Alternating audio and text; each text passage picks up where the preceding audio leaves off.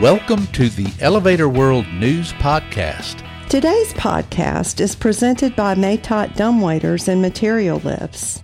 Since 1888, Matot has combined custom craftsmanship with the latest innovative technology to create cost-effective material lift solutions for simple and complex situations. Built in-house, Matot dumbwaiters are engineered to last the lifetime of a building and can be customized for specific applications. Visit matot.com to learn more. This is your daily industry news update for Monday, April 19th, 2021. In today's news, New York's Liberty Elevator expands into Florida. TK Elevator wins an International Design Award.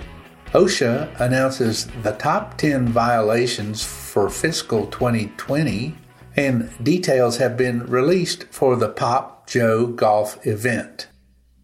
Liberty Elevator Corporation, which has served the New York City metropolitan area for more than 60 years, recently announced the opening of an office in Fort Lauderdale, Florida. The move came after requests from some of Liberty's customers who have properties in Florida. Liberty's certified union mechanics now provide clients in Miami, Fort Lauderdale, Palm Beach, Naples, and surrounding areas with maintenance, modernization, and new construction services. Liberty Elevator said, quote, "As a larger independent, family-owned elevator contractor, we are robust enough to mobilize assets for any size project, yet remain agile enough to address individual client needs in New York, New Jersey, Pennsylvania, and now Florida," end quote. TK Elevator's S200 stairlift has won the Red Dot Award Product Design 2021, the company announced on April 14th. After a 5-year process conceived by business unit TK Home Solutions and designed by the internationally renowned Pearson Lloyd Studio, the S200 comprises modern ergonomic design. The project was undertaken at TK Elevator's Netherlands factory. Key to the S200 is its ergonomics, which are engaged through its patented advanced swivel leveling in which the seat and footrest rotate together, ensuring the closest distance to the staircase. S200 also features automatic folding of the seat and footrest, which allows it to be stored using minimal space on the staircase. It is positioned at a convenient height and, when in motion, the seat and footrest stay aligned, keeping the back and knees from twisting and thus giving the user maximum comfort. The Red Dot Award is one of the world's largest international design competitions.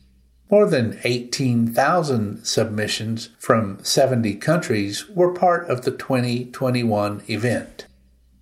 In its latest review, OSHA has released its fiscal year 2020 listing of the top 10 health and safety violations.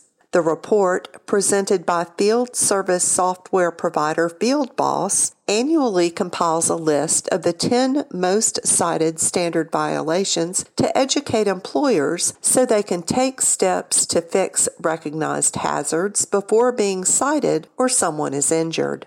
The 2020 fiscal year statistics, which ended September 30th, reflect only slight changes from the 2019 list. Notably, actual violations stayed the same as the previous year, though some standards switched places. Ladders rose 1 spot to number 5. Respiratory protection also moved up to 3rd from 5th, and lockout-tagout dropped 2 places, from 4th to 6th. More notable, however, is that fall protection general requirements was OSHA's most frequently cited standard for the 10th straight fiscal year. A list of the top 10 violations can be found by following the link in the news item at elevatorworld.com/news. The 46th annual Pop Frolinger Joe Marchese Memorial Invitational Golf Outing, known as Pop Joe, will be held on September 27th, the Monday following the National Association of Elevator Contractors' 72nd Annual Convention and Exposition 2021 in Atlantic City, New Jersey. The venue is the Brookville Country Club in Old Brookville, New York. Save the date details are expected to go out in May. For more information, contact Joel Frolinger at jfrolinger@mcontrols.com. For more industry-related information, visit elevatorworld.com and be sure to subscribe to our podcast in iTunes or the Google Play Store.